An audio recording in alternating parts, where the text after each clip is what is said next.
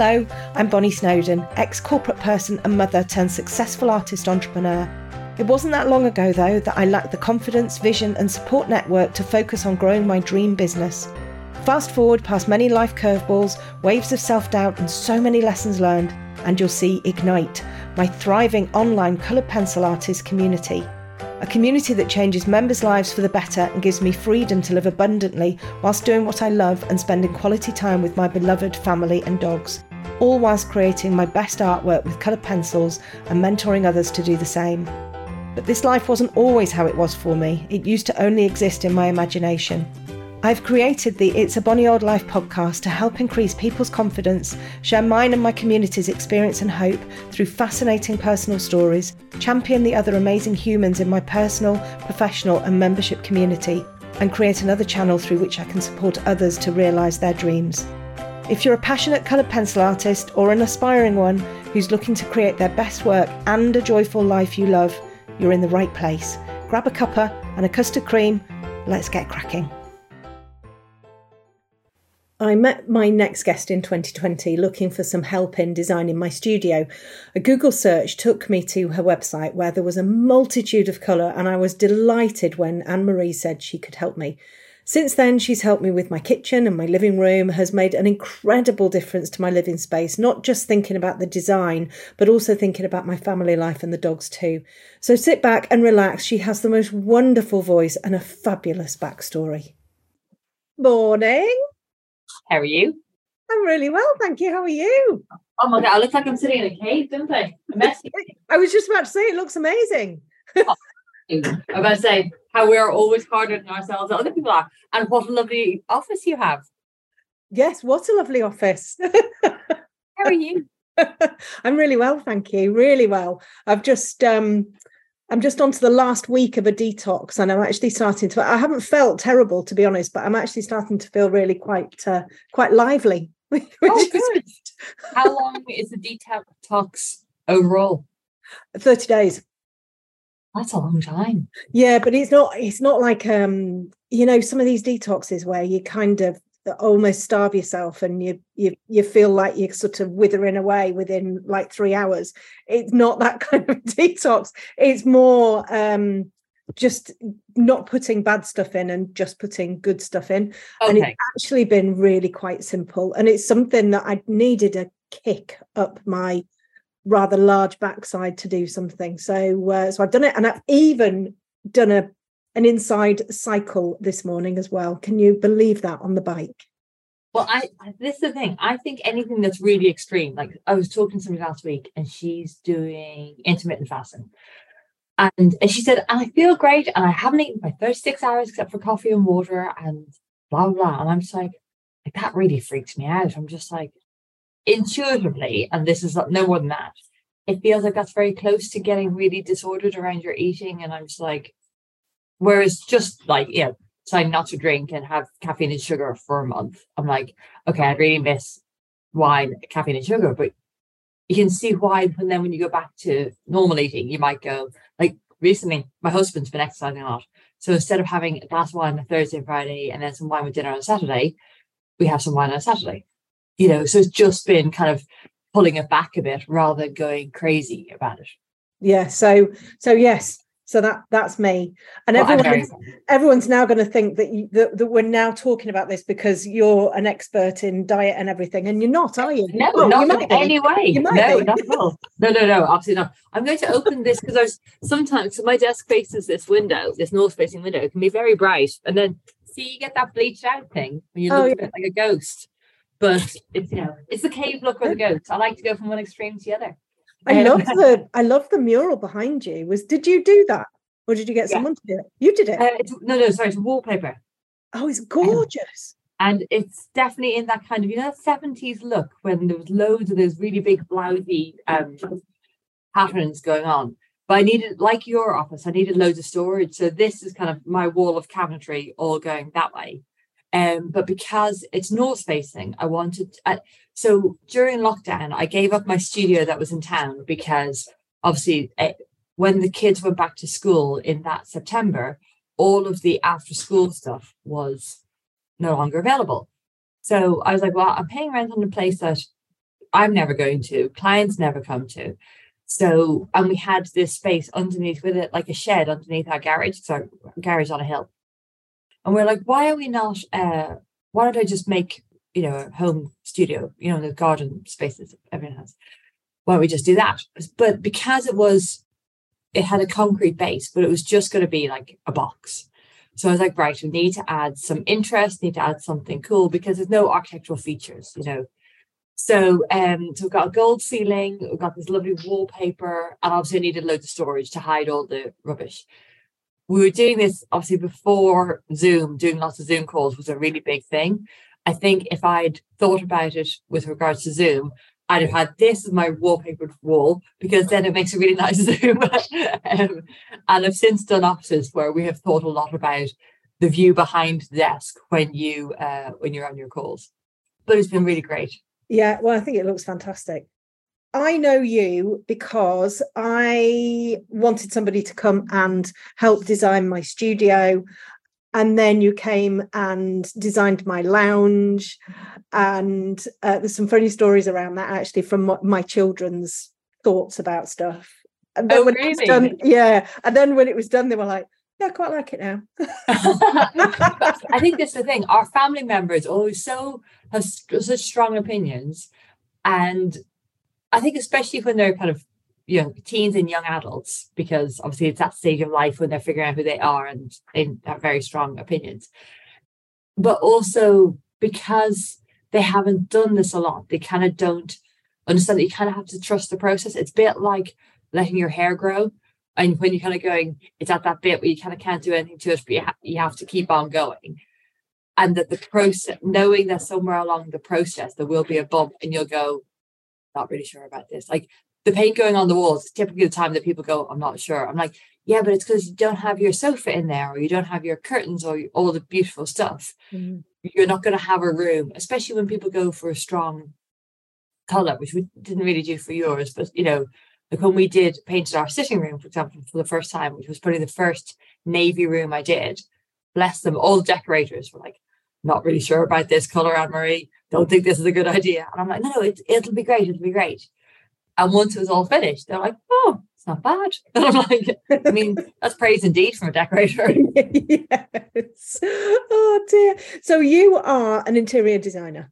I am. But you haven't always been an interior designer. No. I had a whole other path. So I used to be a solicitor.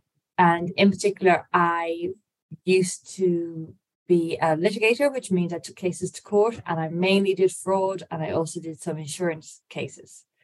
So I started off, I did a law degree in Ireland and then I met my now husband in France, and he's English. So I then came to England and did a master's in law because I still didn't want to be a lawyer, but I wanted to be in England. So I was like, oh, I'll just do a master's, it's fine. And then I still didn't really know what I wanted to do. So I went to law school. So I kind of was on a conveyor belt, and I think when you do a vocational degree, there's such a strong conveyor belt. There's such a strong path for doing that thing that to get off it requires kind of a breadth of vision that I didn't have at the time. So I went to law school and then I became a trainee solicitor and then I qualified a long time ago. I can't even remember, about 20 years ago, 25 years ago, maybe. And then I worked in the city until the early 2000s when I got married and then moved to Yorkshire in 2007. And then I stayed being a lawyer while I had my first two kids and then didn't go back to law after the second one. And I'd always been interested in interiors. I was about 19 and I met my dad for a coffee when I was at uni. And my dad had the big corporate thing. So this was kind of what was expected. And he said, I don't think I want to be a lawyer. I think I want to be an interior designer. And he was just like, that's ridiculous. And I'm like, okay, right, I'll just go back to law then. And so it was and then when we bought our flat in London, I'd always been really interested. So I loved doing that. But I was like, oh, this is just what I'm going to do. I'll keep doing law for my proper job and I'll do this for fun. And then we got some media exposure. A friend was a photographer and because she was starting out, she couldn't afford to pay for shoot houses. So she was like, oh, can I photograph your place? I was like, yeah, okay. And then we moved up here and we bought a 1930s house in Leeds, and we did the same. And she said, "Can I do photograph again?" Yeah, that's fine. And then we bought this house. And I mean, the innocence of it, when we viewed this house, so it's a Victorian house, and it had never, with some old houses, you find out there's been two families there over the last 100 years, whatever. This house it was a bit like a revolving door. There have been lots of people through it. And I said, "Oh, we're just going to paint it and we'll put in new kitchens and new bathrooms and that'll be it." And the only thing that we haven't touched is the front elevation of the house and the windows. And that's because it's conservation. So we re-roofed, rewired, replumbed, all new kitchens, all new bathrooms. We decorated everywhere. We've done pretty much everything except the windows. And then after that, I did some work experience during that process. So it was a 10-month build. So we moved out because the kids were really little and it wasn't safe to be here. I mean, our son was 2 and he was like very excited every time he came on site and saw builders, and you see them all like quaking when there's a little child picking up tools and stuff. And I did some work experience with the architect at the same time to understand about how you do drawings. And I did, when I was pregnant with our son, who's now 12, I did some short courses in London, because obviously a lot of the design world's in London. And then once we finished our house, I had lots of friends, because people hear you chatting about when the build is finished. Oh yeah, and some friends then contacted me to ask me for help with their place. And that was in May 2014, we moved back in. So shortly after that, I set up a website and thought, right, actually, it's not just do it as for friends. Actually, this is my opportunity to decide to actually leave law, rather than it just be an extended maternity break. So yeah, 2014, I set up AMC Design. Amazing. And you haven't looked back? Not at all. I mean, I think the great thing that law allowed me to bring into interior design, because obviously it's an unconventional path. Most people who leave law either go into teaching law, for the professional exams, or they maybe go into an in-house legal team and then possibly go into a business. That's a much more normal thing to do. And especially if you're something like an employment lawyer, you go into the HR department and that kind of path. But I think I came at it with a problem-solving mentality and being very aware of the client relationship and the client, the professional service element of it, because it is a service. I solve problems now, and in my old job, because I used to sue people, you're solving a problem. You've had a business deal and it's gone wrong, and somebody owes you 5 million quid or whatever. Well, that's worth suing over. If you are owed 5 grand, it's small claims. If it's 50 grand, you don't want to go all the way to trial because your legal costs are going to be way more than that. But what I always loved about my old career was I really like the people. I like speaking to people and finding out why, for you, this case is worth going to trial, because it's going to be 2 or 3 years of stress and expense. So why is it worth it for you in comparison to just having a business meeting and doing a deal? And I like finding out how to resolve the problem. So I like the people part and I like the problem solving part. And when I came into this really at a kind of a gut level, very instinctively, I'd done art and stuff at school and I'd always loved the creative side. But because I'd also been good at the academic part, that had been the path I'd gone down. But it had always been this kind of part of my life that was, the sliding doors thing of, if I'd not done law, where would I have ended up? And I love talking to the clients. I love going on site and talking to the builders, and they'll say, right, we can't do this because we need a beam, we need an RSJ. And I was like, okay, so that bath is going to be really heavy. So we would need to, I'm causing extra build cost if we definitely want that bath, for example. So if you put a copper bath, for example, in a first floor bathroom, it's going to be really heavy. You're going to have to reinforce the floor.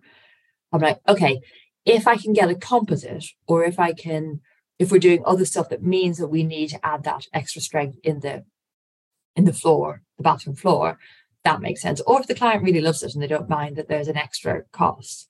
So it's just understanding all the elements of a job that require you, because I read something on Instagram, I think it was recently, and it was somebody, an interior designer, who put up a beautiful photograph of a scheme they'd done. And they said, the end result belongs to the client. It's not really ours as the designers. Our job is to make the process and make the build and as painless as possible and take away all the problems and all the hassle, and also to convert what the client maybe doesn't always know that they want and how to bring that to life. And that's why the people part and the organizing part, they're the most important parts of the job.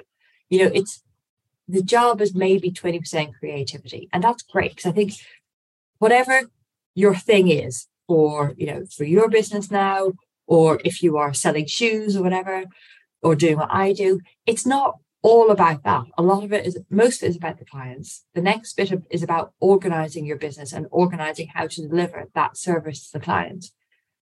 I think if you don't love selling shoes or interior design or teaching people, that's a big problem, because on the rubbish days when you're just doing invoicing, that it's all a bit soul destroying. So I love that part, but also I really love the people part of it. And that's, some interior designers, if you read stuff, they'll say, this job is 40% marriage counselling or psychology.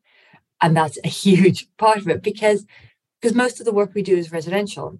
So you have to go into people's home. Like, it's such a privilege to be allowed into people's home, to come to your place, to talk to you about how you and the kids and the dogs live and work, how everybody comes and goes.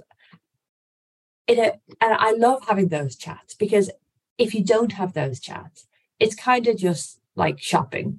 It's going into John Lewis and choosing, because obviously they set up a sitting room scheme or a bedroom scheme or something, and go, yeah, we'll have all of that. But the answer will be, well, hang on, those room sets, they're massive. They are, say, 5 or 6 meters in each direction, which is about 2 or 3 times the size of most normal bedrooms or sitting rooms. So what will look lovely there might not be great in your place, or it doesn't allow for the fact that, you've obviously got a beautiful rural outlook from your house. But if it was a really edgy, kind of contemporary, urban type of a room that's in fashion at the moment, well, that's not going to really work when you've got this bucolic countryside around you. So it's making it work for the clients and for the setting and for the bones of the building. Mm-hmm. Yeah. And what we did in my sitting room, I would never have said, Anne-Marie, this is what I want, and kind of chosen all of those things. Not in a million years. Because we've always had, well, I'm saying we've always had like magnolia on the walls. We've had all sorts of weird colours that when, I was with my husband, he'd just go out to B&Q and this is what they've got. So this is what you're having, and we have a mixture of, matte and a bit of eggshell on the wall. So you've got a bit of shine in places. Well, it keeps it interesting. It's unconventional, but, I guess the conversation's better. But my sitting room now, I could never have envisaged that on my own, ever. And, when we were looking at all of the mood boards and all of that kind of stuff, I kind of could sort of see what it was. And the children were like, really? I'm not sure. And then, of course, when it was done, they're like, oh, my God, this is amazing. It's a beautiful room. I have to say, the dogs are in there far more than I am. They're kind of well, they're not busy teaching your lovely students. No, they're not. And I guess also your sitting room is a great example of that, because of your beloved dogs. Of course, we wanted it to be beautiful for you and for the kids, but also that it wasn't going to be precious, so that when the dogs were wagging their tails or anything, and that's why we did the paneling up to kind of 1,200 off the floor, so that it's bomb-proof. It looks beautiful, and it's easy. If there is a muddy paw somewhere, it's easy to clean and things like that, because there is no point, whatever your lifestyle is, whatever your home situation is, whether you've got lots of big dogs, whether you've got lots of kids, or you're a really supportive family, because if you're the kind of family that's going to have muddy paws or muddy rugby kit or swimming kit or, stuff, there is no point having delicate finishes on the floor or below waist height, because either you'll drive yourself demented looking after it all the time, or you'll be too busy to look after it. And then in 6 or 12 months or, a limited amount of time, it'll be trashed, and it's waste all that time and effort. Whereas actually, by keeping the beautiful, delicate things kind of, waist high and above, fine, tails don't wag that high. So that's why the getting to know the client part is like the most important part. because it has to be solutions that are orientated around that client, that household, that lifestyle. So yeah, and I think that's what I brought from my old life. And I guess also, like, I really believe in being nicely straight with people, from the clients to the builders to everybody else, because most problems aren't insurmountable. Like, when my kids are getting in a flap or something, I'm like, unless it's drug dealing or murder, like, we can sort out anything. And okay, thankfully we don't have murder or drug dealing on our building sites, but we can solve problems. You just have to talk to people really clearly about things. So the same is true for either when we're trying to figure out what the scheme needs, what your room needs, or when we encounter, like, we had a job recently and it was a really old house and we discovered asbestos, and we knew there was going to be some asbestos, but there ended up being a lot more asbestos. So obviously that's a problem. Contractor dealt with it appropriately, but that wasn't a great bit of news on that job. But once we had a plan for dealing with it, you keep all the lines of communication open. Everybody understands why we are where we are. Or, when you discover some damp, or you discover that the window frames that we all thought were grand because the windows only went in 7 years ago, that actually there's some rot in it, so we need to fix that part of the window frame. It's always about being straight with people, because it's how you get the best result. I might be in my clients' lives. I think you and I, Bonnie, we met during lockdown. So now know each other about 3 years. All lockdown timescales in my head are just pre and post COVID kind of stuff. But I think it must be about 3 years. But it's not only that you and the kids love it on the day that, the decorator walks out and everything is put in place. It's that 3 years hence and 5 years hence and 10 years hence that you'll go, this is great. And this works really well for us. In 10 years, it might be like, I think we need some new cushions, and, they've had their life kind of thing. But actually, by it being client-centered, it's like when we buy clothes, we buy a good pair of jeans or a nice overcoat, and we might have different scarves or earrings or makeup or whatever. But actually, that coat does you for like 15 years or something, because you kind of do it once and do it right and make sure the bones of it are classic. And when we think about our schemes, yes, like, for example, my studio that I'm sitting in, we've got a statement wallpaper over here, but I've got an oak floor and I've got dark grey cabinets. So actually, if I want a really different change, I want to change everything in here. Even if I went for something, I did a haul recently and had this beautiful wallpaper. It's called Prism by Cole & Sons. And it looks like a magnified version of a prism, when the light goes through a piece of glass. And it's got shards of colour in with kind of triangles and verticals. But actually, because the bones of this studio are quite classic, and it's pinks and turquoises and greens, it's really vibrant. Because the bones of my studio are quite classic, if I wanted a really vibrant studio, all of a sudden repaint that, I probably get rid of all my grey and stuff accessories, and I add some pinks and blues, and I've got a whole different scheme. And it's the same like when I'm looking at your the room behind you, because we've got the currently that works great for the dogs, because we've got white cabinetry. If you want a really moody room, we repaint the lovely pink with, say, an inky blue. You've got the grey chair in the corner. We might add a couple of, say, sunflowers or something in the basket instead of the hydrangeas. And all of a sudden you've got a really snuggy, cozy kind of space. But because we've kept the bones of the room classic and strong, we can change that.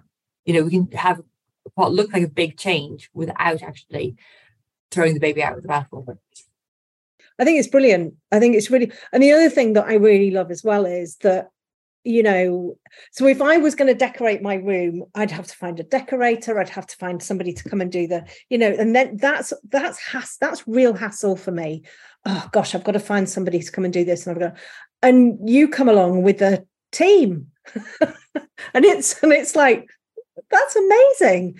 That is a really, really amazing service to give to somebody who doesn't have a huge amount of time, who wants something doing. And, and your decorator, Steve, oh my goodness, what an amazing man. And he's come back and done more bits and pieces for me. He's done my hallway. He did the garden studio. But I'd never have found him. Yeah. I think that's the thing. Our clients are busy people. And so it's partly because it makes our clients' life easier, which is always our focus with everything that we do. And secondly, the execution is as important as the initial selection, because if your beautiful cabinetry is put in on the wonk because it's a rubbish joiner, or because, you know, that lovely wallpaper in the sitting room with the pink with the birds on it, if the joints aren't butt edged, if it's not hung properly, when you're sitting watching TV and then looking at the French doors and you see that the birds start to like teeter a bit as it goes across the wall, that's what you remember, you know, 3 years and 6 years, whatever, down the road. So it's partly because having a good team allows us to have quality control on the implementation. Because at the end, we want you to be really happy, and we want the finished article, the photos to look great. And if it's an other, you know, joiner, decorator, Sparky, I don't know that they will actually do it the way we want it done. And also our lovely, lovely team, they know what we expect. And so they do, we also make their life easy. So they will get a detailed spec sheet with all the colours, with a little image of the colour in case when the paint shop mixes it up, they mix green instead of blue. Stephen will go, hang on, I've got a picture of what it's meant to look like. That doesn't look right. So we make their life easy. We give them detailed information about everything. And like the electrician, I went to a job with him recently, and he said, he said to the client, how do you want the light on? What do you want? And we know what Anne-Marie wants. Anne-Marie will want it 2,000 millimeters or to 2,100 millimeters off the floor. And the client kind of went, okay, I think you need to call Anne-Marie. And it was nearby. So it like ran over, said to them, right, Salmondale, what do you think I want? And they're like 2,000 to 2,100 off the floor. I was like, okay, hang it up and I'll tell you. And it was 2007 off the floor when they hung it into the right place. I was like, yeah, that looks right. And that's the thing. So they make the job more efficient because we all know how we work together. They know what my expectations are. They will double check things with the spec and with us. So that also works in the client's favor. Your working day is not being interrupted by lots of random questions about, do you want your skirting satin or eggshell? You know, what light fitting do you want? Where do you want it hung? Do you want a dimmer switch or do you want a light switch? Because we've dealt with all those queries. So although obviously it's a service that's part of our offering, it's a very efficient way to do it because our clients are not being interrupted all the time. And because we don't start from scratch every time. Kind of creatively, we start from scratch, but for all the processes and all the solutions, you know, we always put our light fittings on a dimmer because even if it's, say, in your kitchen or your bathroom, obviously we all need the light to be bright. Well, it's also nice, in the kitchen, when you're cooking, obviously we need functional light, we need it to be bright. But when you're sitting down having dinner, we dim the lights over the dining table, turn off the lights over the kitchen units because no one wants to see the dishes if you're sitting down to dinner. So we know those, we are going to always do those in our scheme. You know, I've got a job at the moment, and I was talking to Sparky on Friday. He's like, you want all dimmer? New Sparky to us. Yeah, all dimmers. Always these spotlights. But why these spotlights, Anne-Marie? So when you have a spotlight, you can normally say £10 for a spotlight is about, if you go to B&Q or a place like that, or and I was like, well, these ones are about 30 quid. And he's like, why? And I was like, because the bezel on them, so the part that you see on the ceiling is really, really fine. So when we go to B&Q and we buy one for 10 quid, it's going to have a rim on the ceiling that is about a centimetre all the way around. That's ugly. We don't need to see that. It's like showing your underwear when you're all dressed up for a wedding. You know, you can see your pants through your dress. No one wants to see that. Well, not at my point in life. Maybe if I was 20.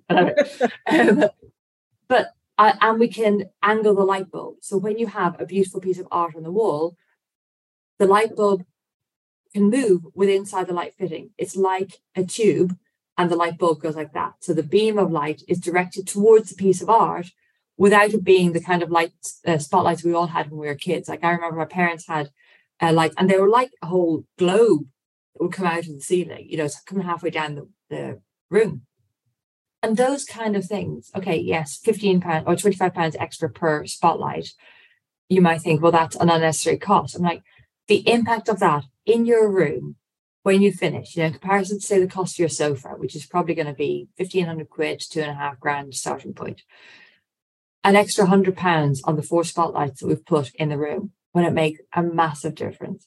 the extra cost of having a dimmer light switch in comparison to a light switch, which is maybe an extra, even if it's a fancy one like brass or something, it's maybe an extra £10. We don't spend money rashly. We don't kind of go, right, we'll just go spend the client's money like this. And we're very respectful of it. But where those differences make a big impact, we had a site meeting with a client on Thursday or Friday, and we'd chosen some wallpaper. And then when we costed it up, it came in, we knew it was going to be expensive paper, but it came in really expensive. And to me, she said, we can do this if you think we really need to. And I was like, well, there's this alternative and there's this one. And we were still talking about wallpapers that were about £80 a roll. So it's not like we'd gone from Rolls Royce down to IKEA. And I was like, listen, what we feel comfortable spending is, it has to be the right level. It's a bit like when you really want a really nice burger and somebody gives you fillet steak and you're like, well, it's kind of the same, but it just doesn't hit the spot. So it's about spending their money in a respectful way, because you don't always want fillet steak, and it's not always the right solution for that room or for that family and that life. So she's still going to have a beautiful room. We just didn't use a wallpaper that was, I think it was £140 a roll or something. We've gone for one that's like £80. So it's beautiful. It fulfills all the function. And it looks very pretty. It's a neutral pattern one. But it's about, that's why, like, I'll always stand up for my spotlights with my extra 25 quid on them. But actually, I'll give up the wallpaper when it's not the thing. Like, for example, in your sitting room, that wallpaper with the pink with the birds on it, that was the thing. And if you had said, actually, I don't really like the color of paint that you've chosen for the paneling, I'm like, oh, that's okay. We can tweak that. That's, in every room, you need a hero piece. You need a hook that makes the room come to life. Because if you don't have one thing that's amazing, and it isn't necessarily always the big thing, like the wallpaper or the sofa, it could be, like, if this was like a sitting room rather than an office, you might have a table lamp that's behind me that might have, say, a bright orange shade on it. That might be my hero piece, because actually that gives a quirkiness, it gives an extra bit of interest to the room. So once you have that one thing that's a bit unexpected or a bit cooler than you might have anticipated, that's what elevates it into being a really great space. Yeah, gosh. It's amazing. And do you have to keep up with all of this? Do you have to, or is it just, I'm guessing there are trends and all of that kind of stuff. Is that just through following other people, like interior magazines?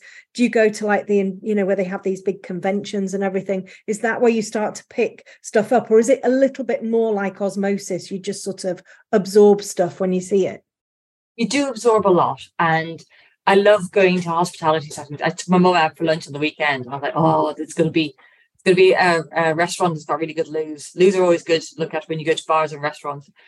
So some of it is osmosis. And there is an interrelationship between interiors and fashion, because colours tend to go through cycles, not least because the colour consultancies, say, like this year's the colour of the year is magenta. Which, yeah, there are some rich colours coming through. So it's a combination of magazines, Instagram and social media, and like you say, the big trade fairs, which are, there's London in September, just been to a little one in Manchester, which was really nice, because the big shows tend to have the bigger brands. But one of the things that we really love to do is to introduce our clients to the small brands that they won't know from flicking through Living Etc. or Homes and Gardens and all the rest of it, because we want to bring something unexpected to them. We don't want it just to deliver what they have in mind. So there's London in September, Paris is in January, and Milan is in April. And they kind of serve different markets. And so you don't always go to all of them, but we'll go to something every year, as well as then keeping up with smaller brands and smaller shows that are more local to us. Gosh, yeah. Well, I suppose it's the same with everything, isn't it? You once you're in that world, you're then immersed in that world, and you follow the same people and all of that kind of stuff. So you work from home. Yes. And you've got your dog now. I've got my dog now, yes. Although she's now a teenager, so she's being a bit of a monkey at the moment. I'm thinking she's 15 months. I think another couple of months and she'll settle. Right. What is she? Cockapoo? Labradoodle. Labradoodle. Oh, is she quite big? No, actually, she's a really small Labradoodle. Her dad was a miniature red, so she's about the size of a big Cocker Spaniel. Right. So, but yeah, she's really good. And getting her was the best thing we've ever done. Oh, but yes, because with the children and everything, she fitted in really well with like home life. Yeah, absolutely. And also it means that now every day I get up early and I walk the dog. So today I had a lie-in, but I was out the door by about 6:30. And there's no way I'd be getting up, especially when it's been rainy like the last few days, on a rainy day if it wasn't for her. So she's been great.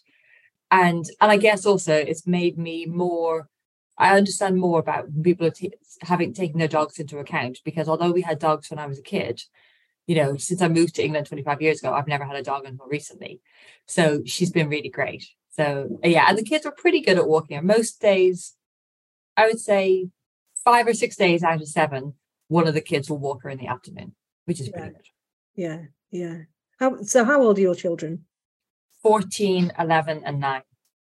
Right. So you've still got a couple of years left at junior school, at primary school then for your youngest. Yeah. I mean, she is itching to be grown up like her brother and sister. Recently, she was like, "Oh, Mummy, I think she's going into year 5 in September. Mummy, I think I can walk home from school in year 5." And I was literally about to go, yeah, fair enough. It's not that far. There's no major roads. And the other two were like, "We weren't allowed to walk in year 5." I was like, oh, yeah. The whole consistency around parenting. I'm like, yeah, okay. So I've got a year more of doing the school run. And then, but yeah, my son is going to secondary school in September. He's a very chilled kid. He doesn't get agitated about much. I was like, "Are you excited?" They finish on Wednesday. Like, it's all right. Are you excited about going to grammar school? Right. He very much takes after his father. So yeah, but it's all good. But yeah, so they're a bit younger than yours. Because remind me how old your youngest is again? So mine are 23, 22 and 18. Very soon to be, because all of their birthdays are August and then beginning of September. So they'll be 19, 23 and 24. So does that mean no one's in school anymore? No. Oh my goodness, that has been a revelation. Although, to be fair, they were all driving at 17. So there was a point, obviously, where I had to, we were teaching them to drive. Oh my goodness, that was proof of how much you love your children, I think. Nail biting stuff. Oh gosh, yeah. And it's funny, the boys kind of took to it relatively easily. My daughter, God, if she listens to this, she'll kill me. I can remember sitting she'd had a couple of lessons with a driving instructor. I can remember sitting on our drive, and she got a little Fiat 500, and she sat in it, and she's like revving it and whatever. And I was like, "What are you doing? Just leave me alone." It's like this, and she's looking for she's waiting for the biting point, but she's just revving her engine. I'm like, no, that's kind of the feeling that you get between the clutch and the thing. And she was for some reason, her driving instructor had said, "When this is the biting point here," and that's what she was looking for. Anyway, it took us 10 minutes to get out of the drive, and then we shot out of the drive, nearly ran a neighbour over, careered down the road, and I'm like, oh my God. Turned a corner to go onto this little back road around the side of the house, and she didn't turn the steering wheel back round. So we turned the corner, and then we just went onto the grass. It's like, oh my God. And then the amount of times that she stopped the car and got out. Oh yeah, I did that before as well. My stepfather tried to teach me. Very new relationship with my mum, and he's like, "I'll teach Anne-Marie." I got out of the car at least twice, but I'm not listening to you. I know. I just, and I didn't have that with the boys.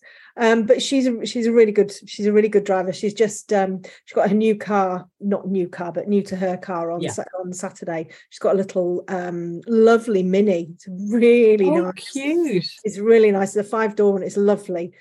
So yeah, and then my eldest son, Frank, speaking of car, I don't know why we're speaking of cars, but he bought this Hyundai. What does he call it? Hyundai. I don't know. Whatever. It's their top of the range in the one that he's got. Yeah. Blue. It's in there, and it's like a pale blue. So I said to him, "Oh, it's just like Grandma and Grandpa's cars, blue." Hey, my mum had a pale blue car in the mid-90s. I'm about to say. But this is like, and this car, oh my God, it makes so much noise. Oh, So he's one of those boys that drives around with his car like sputtering and everything. but So it's probably an age thing, isn't it? I That think it if is, you're a yeah. young man, a young adult, and you like cars, you want a car that's going to go vroom. And You his don't want goes, something that will fit all the kids and the kit and the dog. well, exactly, Where I am, you know. exactly. So he's got that, and it goes like absolute stink. Oh my god! Honestly, I'm sitting there. If I go in it, and I'm like, please slow down, please slow down. And it's like, shh. And then Sid, my youngest, who's the most hilarious child. He's not a child. He's got a little Citroen C1. Oh yeah. And they all work, so they all work, and they've all bought their own cars and everything.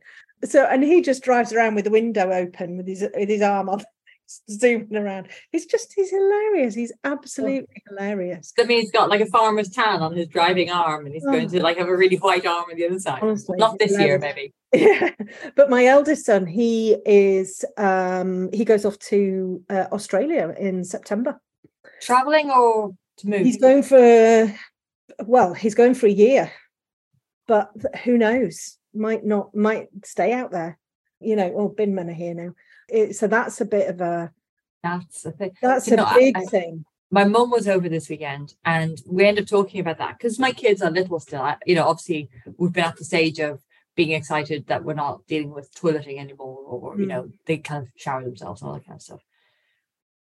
And although she's only 14, I can kind of, you know, you've got friends who've got older kids, and talk to people like you've got kids who are just like, you know, 5 years older.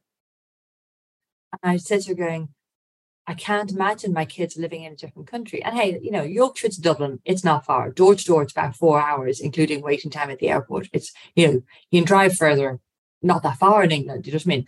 Or in Britain. And she was like, yeah, it doesn't stop being hard. And we went to a wedding. Around the time we got married, we went to a wedding in Sydney, a Welsh guy and a Sydney woman. And all the Australians, obviously very proud of their country and very excited to show us everything. And they were like, would you move here? And I was like, it's too far away from home. And in leaving Ireland, I always had him at the back of my head. If something happened, you can get home in this amount of time. Yeah. And when I worked in London, I worked with a woman who was a New Zealander. And she said she had a very, very old grandma. And she said she was coming to Europe for 2 years, maybe.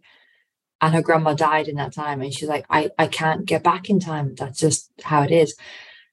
I think during COVID, you know, like I said, I came to England straight after uni, so in 1998, and having met my husband at uni. And it wasn't until COVID, I kind of thought, my parents are fine, all my family are fine. We were very lucky. We came through COVID unscathed. But all of a sudden it was like, I can't go back to Ireland if I want to. You know, it's not expensive, it's not time consuming normally. And that was a real shock. I mean, I think if I hadn't been here so long, but didn't have an English husband, English kids, English business, I can see why lots of people after COVID decided that immigration is great and having an overseas adventure is brilliant, but why our homes and our families are really the most important thing. So I said to my husband not long before COVID, just coincidentally, I was like, I really hope that our kids don't live their whole lives in Yorkshire. I hope they go and explore the world, whether that's they go to London or they go overseas. I said, and I really, really hope they end up coming back. I hope they end up living within, say, maximum an hour of us so that we can be part of their lives. I mean, I realize I'm getting ahead of myself. She's only 9, the youngest. Like I've got a while to go. But it's that thing of home and of people who you love, and also old friendships. You know, I've now been in England long enough that I do have old friendships here, but obviously the people I went to school with and went to university with, most of them still live in Ireland. Yeah. It's sort of starting to hit me really, because it's, you know, it's not that far away. And he's, you know, I think they're going to Thailand, Vietnam and Singapore, and then there's 4 of them that are going. And he's got his work permit, and he's having I think he's going this week to have his typhoid and hepatitis C and all of that kind of stuff. You know, but I was lying there the other night, and he's having a leaving party, and I was thinking, you know, when you sort of like start playing scenarios in your head, and I was like, oh my God, I hope he doesn't ask me to stand up and do a speech, because I won't be able to get anything out. I'll be crying, you know, because he's they've been at home all the time. You know, we struggled through when the dad left, and then, you know, with all the awfulness and everything like that. And we're a really good unit, you know. But I'm so excited for him. I really am excited for him. And I'm really glad that he's going, because he's got no ties. He's got a brilliant job. He's got a really great job. He works so hard and he does a fantastic job. And he, you know, he really is good at what he does. You know, he hasn't got a house. He hasn't got sort of like a long-term girlfriend, you know, and actually no kids yet. Exactly. To go and have an adventure now, I think if he didn't, he would regret it. Yeah. And you can plan a great holiday to go and see him while he's out there. Exactly. You know, well, I had planned a flipping great holiday for February. I was like, we're going to Norway, Sweden, Finland, and we're doing the ice hotel and all of that kind of stuff. And I'm like, are you coming? Aren't you coming? And I've just got to pay the deposits and everything. And actually, it's much less than what the chap said it was going to be. Okay. Oh, that's a nice surprise. Frankie's like, well, you can then pay for my flight over then, which I'm like, do you know what? Yeah, I probably could actually. It'd probably be really quite nice. So, yeah. And also, I think when you've had a certain amount of money in mind, you know, mentally earmarked for. Yeah. And then, I mean, how often is it that somebody goes, actually, you know, it's 10% less or whatever. So you kind of almost mentally got that banked cash. So it's like, you know what, if it means that he can come, especially because if he's traveling and working, it's not like he's working full time. And that's a really love. I think having those experiences with your kids, they probably don't even count as young adults anymore, do they? They're like proper adults. Yeah, they are. That's amazing, you know.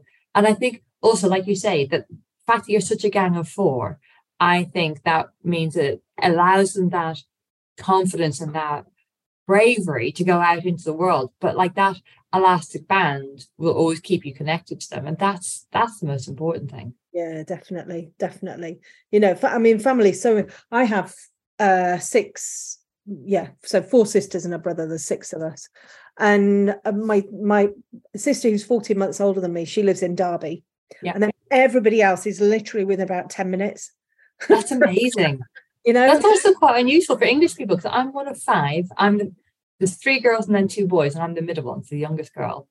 And we're really close in age, like yours. There's 6 years and 9 days between the first and the last. Right. But since I moved to England, it's rare that you meet people who've got so many siblings, especially say from one marriage. We all have the same parents. You know, yes. Sometimes you meet people who've got lots of siblings, but there's been, you know, steps, and there's people who've had an ex-family and all that kind of stuff. Yeah. But I think to have everybody nearby is such a precious thing. And that, I was talking to one of my brothers recently, and I was just like, I really love my life in England and I have no intention of moving. I was like, I'd quite like if we had, like, you know, the Star Trek teleporting machine, because I'd really love my kids to like walk down the road and go and spend time with their cousins, or to tell his wife all the embarrassing things he did as a teenager, like, you know, and that kind of stuff. And I think that's really lovely to have. Do you know, it really is. I'm going out tonight with 2 of my sisters and 2 of my cousins.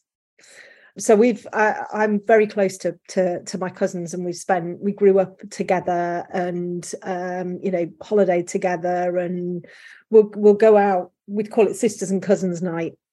You know, probably every month we'll do. Wow, that's amazing. Yeah, it is. How many cousins do you have? Well, 4 on my mother's side. Yeah. And I've got more on my father's side, but they actually live in Sydney and Switzerland. Okay. I don't really know those. It's just my uncle's children. And it's the 2 girls. So it's Nikki and Debbie that we know really well. And they actually live at Ripon and Leeds. So really nearby. Yeah, so really nearby. Yeah. Which is that's amazing. Because I've got an awful lot of cousins, because my parents also come from really big families. But like typical Irish families, we're all quite spread apart. You know, most of them are in Ireland, but there's over 35 cousins. But my husband has got 2 cousins, like a much more classic English family. And it took him years. I mean, we met in the mid-90s, so he's known them all for a long time now. And we'd go to family things and he'd be like, who are all these people? I'm like, well, if they've got my kind of blue eyes, they're probably a cousin, but it's totally fine to go up to them and introduce yourself and ask how you fit in. And he's just like, really? I'm like, totally fine. You know, you kind of give, my dad there was only one girl, so tell them which uncle you kind of belong to and where you fit. It's totally legitimate. But I think when you have cousins, of those, we had a couple who we saw a lot as kids who are kind of more my friends rather than being. It's a bit like a school reunion when we all get together. It's kind of, how was Sarah, who I sat next to in English in year 6 or something? It's kind of like that. But I have definitely got a couple of cousins who we spent a lot of time with in childhood, and that's really nice to be friends with them as a grown up. Yeah, absolutely. My sisters, I was round at my mum and dad's yesterday with 2 of my sisters. We all rock up at the same time, and it's really nice. It's really nice because I've got friends, but I would say my sisters are the closest. Yeah, that's really which is lovely. So I've got a tip for you around, in case your son does want you to say some words. So my best friend, and I kind of feel like that makes me sound like I'm 12 saying I'm best friend. But anyway, my best friend moved to America about 10 years ago. She met a really lovely guy and they got married. And I went out to the wedding, and it was quite a small wedding, and it was on the west coast of America, so there were not many people who came from Britain. And so all of our kind of mutual friends who were sending me emails saying, can you please put this in the speech? Can you please say this? And lots of expressions of love and saying she's so amazing and she's so great. And first of all, I realized that American wedding speeches aren't like in Britain and Ireland. It's a toast rather than half an hour speech. And second of all, if I said all those things, I was going to end up in floods of tears, because they all basically said, we really love her. We're really, really sad. We're really happy that she's getting married because it's lovely, but we're really sad because it's on the west coast of America. So I ended up, I was like, I can't say those things. It'll be crying and snotting and all that. Yes. So I thought it through, and I said, it's great to see her so happy. He is a lovely guy. We all love her so much, and she is such an amazing person. And we wish the 2 of you all the happiness. And we're all sending you all our love. Because I had it kind of prepared in my head, like I think my voice caught at the end, but I could send her off with love from all of us, and then had to cry it. So I'd say do that, because no matter how hard it is, you want him to have that memory. And I'd probably be going, my mum's so soft and my mum had a cry. But, to send him off with love, I think is such an amazing gift. Yeah, bless him. Ugh. Honestly. And then you know what will happen, don't you? I'll meet a flipping girl out there and stay. Aussies are quite good at moving. See, Yorkshire people come back to Yorkshire. Everybody I know who is with a Yorkshire person. Irish people go back quite a lot as well. But there are some nationalities, I think, that people go back on. And Yorkshire people tend to come home, I think. Yeah. I mean, it's God's own country. How could you not? I know. Exactly. And also, I think, I know me and my husband met really young, but actually we were 20. Of the people who were in couples at the time, we were very lucky. We were unusually lucky that we met and that we have grown up together and that we've stayed together. So I think send him off for an Australian adventure, and I hope he has some fun with a nice Australian girl or whoever, and have faith that he'll come home. Yeah, bless him. He'll probably run out of money. That'll be the thing. And also, I think it's quite different than when after I did my law school, everybody was working and I had a summer off. And that would have been around 99 or 2000. So mobile phones were still really expensive. It was still a case of going to an internet cafe and doing a dial-up and stuff. And so I'd call home on a Sunday and I'd call my then boyfriend, my husband, on Sunday. And if he was out, because he didn't have a mobile, I'd leave a message and then I'd try again next Sunday. And I think now traveling is much different. I was talking to a friend whose daughter used to be our babysitter. So her daughter is now like 28 or something. And when she went traveling, she'd be like, oh, well, I wouldn't speak to her every day. And I was like, what do you mean? She goes, well, because she's got Wi-Fi everywhere. So I'll get a text or get a WhatsApp or something pretty much every day. And she was on Facebook or Instagram or something. She goes, so she just check in so I know where she is. And I was like, oh, my parents had my itinerary and they had my flight numbers. And that was kind of it, So I think staying connected, even when he's away, will be very different from what you and I would have experienced. Well, yes, exactly. So, God, I don't know how my parents coped. I know. and my parents went to the States in the late 60s when they were first married. And And I think that's what COVID made me think of, like almost like what emigrating must have been like before the 21st century, that you kind of went and that was it. And you'd have a couple of letters. I guess if you're a good letter writer, you might have a letter every month or so. But that was it. You just wished people well and had faith that you would hear if something happened. Yeah. And I guess there's pros and cons to both, aren't there? You know, it's just, I think sometimes I never did anything terribly stupid when I was traveling, and I never got myself in scrapes that were, they probably did a few daft things, but nothing that was serious. Never ended up in hospital, never had an emergency phone call to my parents from the other side of the world. But there's undoubtedly stuff I did that my parents wouldn't necessarily have wanted to know about, or, you know, and that's kind of part of being 20 or being whatever and growing up and learning that you're going, really wish I hadn't have, you know, had that one extra drink and spoke to that guy who was a bit dodgy, and my friend had to get me out of, you know, a tight corner kind of thing. But yeah, I survived, which is the main thing. Oh gosh, we've got this far. I don't know. Yeah, exactly. And I think it's also about having faith in the man that you've raised him to be. Yeah, yes, yeah, because they're all amazing. They are all amazing.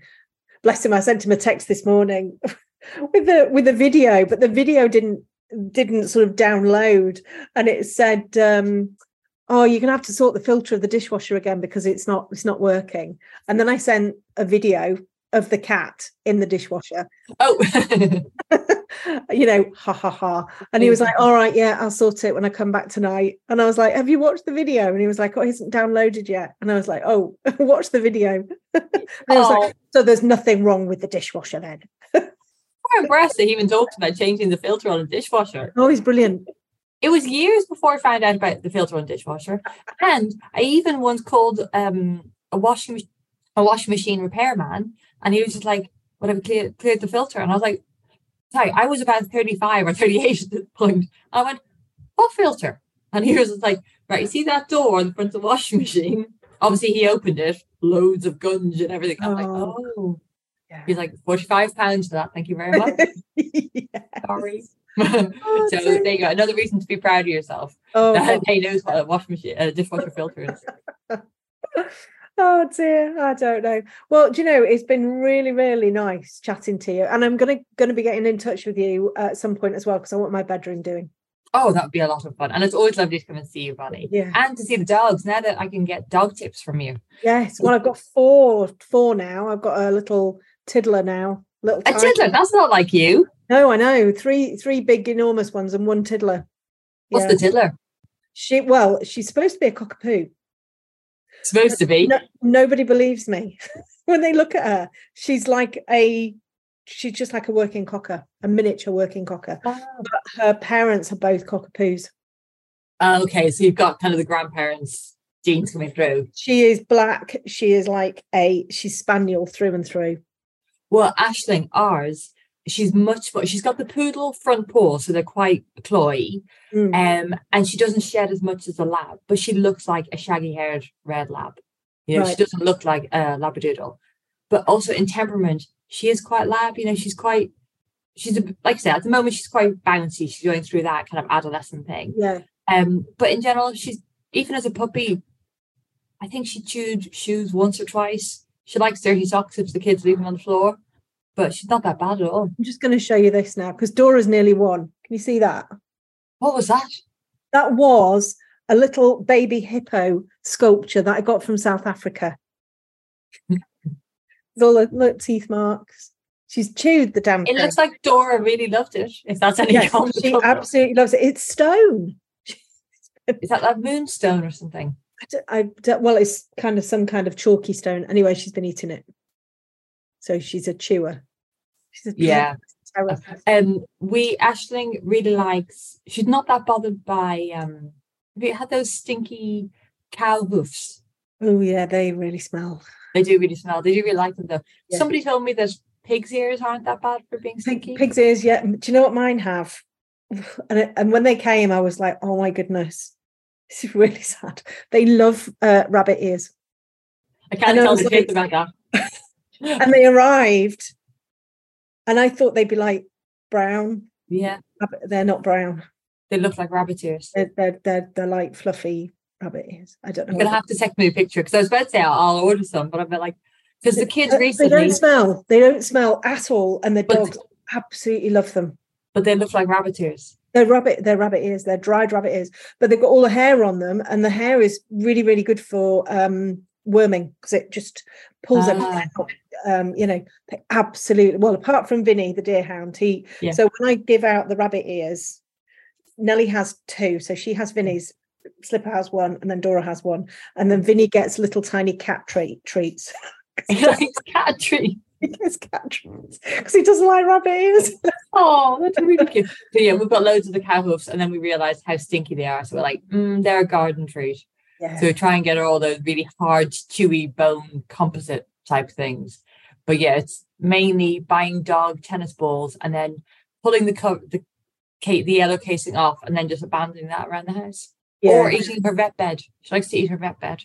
Yes, yeah. Socks. Well, mine's socks. Oh, anything. Yeah. Pencils. Yeah. My flipping pencils she'll have if one drops on the floor. Oh no, because you've got really nice pencils. That's no good. Yeah, I know.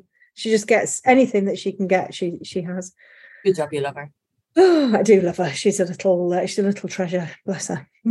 I know. Honestly, it was the best decision. And I know that I was umming and ahhing last time I saw you. I was like, I'm not sure if this is a good idea. And she's great. And I was definitely thinking I don't have time for a dog. And I knew I was realistic enough to know that most of it was going to fall on me. And yes, that is true. They're better than I expected, because my expectations were kind of on the floor. So I'm glad I was realistic in that way. But she's great. We just need her to, I would say in the last month or so, she's being a bit silly. But I'm like, well, she's a teenager. Yeah. In a couple of months and she'll settle down again, because she's been great. Yeah. And she's been spayed, which obviously helps as well. Right. Yeah. So yes. I will bore you with doggy pictures next time I come. Definitely. Well, I will be in touch. I've got to sort all my bedroom's an absolute mess, and of course it's a dog haven as well, because they all sleep on my bed. I'm very impressed about that, because she does sometimes snore. So and also my husband, well, yeah, he's allergic, which is why we got a labradoodle. He's still allergic to her, so he has to have antihistamines every day. So that's why she does snore and trump crawl a lot in her sleep. But because he's allergic, she is downstairs. Yeah. I would be disappointed, Bonnie, if you told me that they all slept downstairs in old school kennels. I'd be like, they're all on the bed. They're literally all on the bed. I got up last night to go. I can't remember what time it was. I have no idea, because I don't have a clock in my room. And I got out. There was Vinny on the bed, and he's got his own bed on the floor. He's got like a sleeping bag thing that he gets in. Oh, cute. Nellie's normally on one side and Slipper's on the other side. Well, Nellie had taken Slipper's side and was all curled up. Vinny was on the bed, and Slipper was just sitting next to the bed like that. It's like, and she couldn't get on because I got a pillow. I don't know, I had a bad back anyway, so I had to move the pillow, and then so I got this kind of tiny slither on the bed. Well, I imagine, it helps on the chilly nights. I'm guessing you never get cold. It is. It's really nice, actually, especially when if you've got a bad back and you kind of just shuffled up to them. So, yeah. Well, we'll make sure that we make it very dog friendly. And hey, that'll be a nice thing to look forward to, having your bedroom done once your son's gone. Yes. Something nice to look forward to. And then Christmas obviously won't be that far after that. Yeah. And then you've got your amazing trip to Norway and everything. Yes, exactly. So it'll be really good. Yeah. One of the things I really want to do is see the Northern Lights. So I will have to tap you up after that trip and find out how it went. Yeah, well, that's what we're wanting to do. Apparently it's not guaranteed. No, I know. But we're going to all of the different places, and we've got one of those little Aurora pods. Yeah. Aurora pods, whatever they're called. Yeah. So yeah. So that sounds fabulous. Very excited. Well, thank you so much for having me today. I really appreciate it. And it's lovely to see you. I know, so nice to chat. I'll tell the children. Yeah, and I'll tell them I've got more schemes in mind for the rest of the house. Coming to do the bedroom. Yes, absolutely. And I guess also the good thing, not that we're hastening Frankie's departure, but at least then, once he's gone, you can move into there while it's all being done, and it's less for people. I can move into his, he's actually made a bed. I'm not sure I could get into it because it's kind of really high. He made it. Like one Saturday, he was like, I'm going to make a bed. He made it. What a talented chap. I bet I think he's got great things ahead of him. Australia is very lucky to be getting him. Oh dear. Oh, thank you so much, Anne-Marie. It's been so nice to chat to you, and I'll be in touch very soon. Thank you so much. It's lovely to see you, and thank you for having me. All right then. Bye. Bye. I really hope you enjoyed listening to this episode of my It's a Bonny Old Life podcast. If you did, I'd be so grateful to you for emailing me or texting a link to the show or sharing it on social media with those you know who might like it too. My mission with this podcast is all about sharing mine and my community's experience and hope by telling your fascinating personal stories, championing the other amazing humans in my personal, professional and membership community, and to create another channel through which I can support you to realise your coloured pencil and life dreams. If you haven't done so yet, please help me on my mission to spread positivity and joy throughout the coloured pencil world by following me on my socials at Bonnie Snowdon Academy or by getting on my list at bonniesnowdonacademy.com. And remember, I truly believe if I can live the life of my dreams doing what I love, then you can too. We just need to keep championing and supporting each other along the way in order to make it happen. Till next time.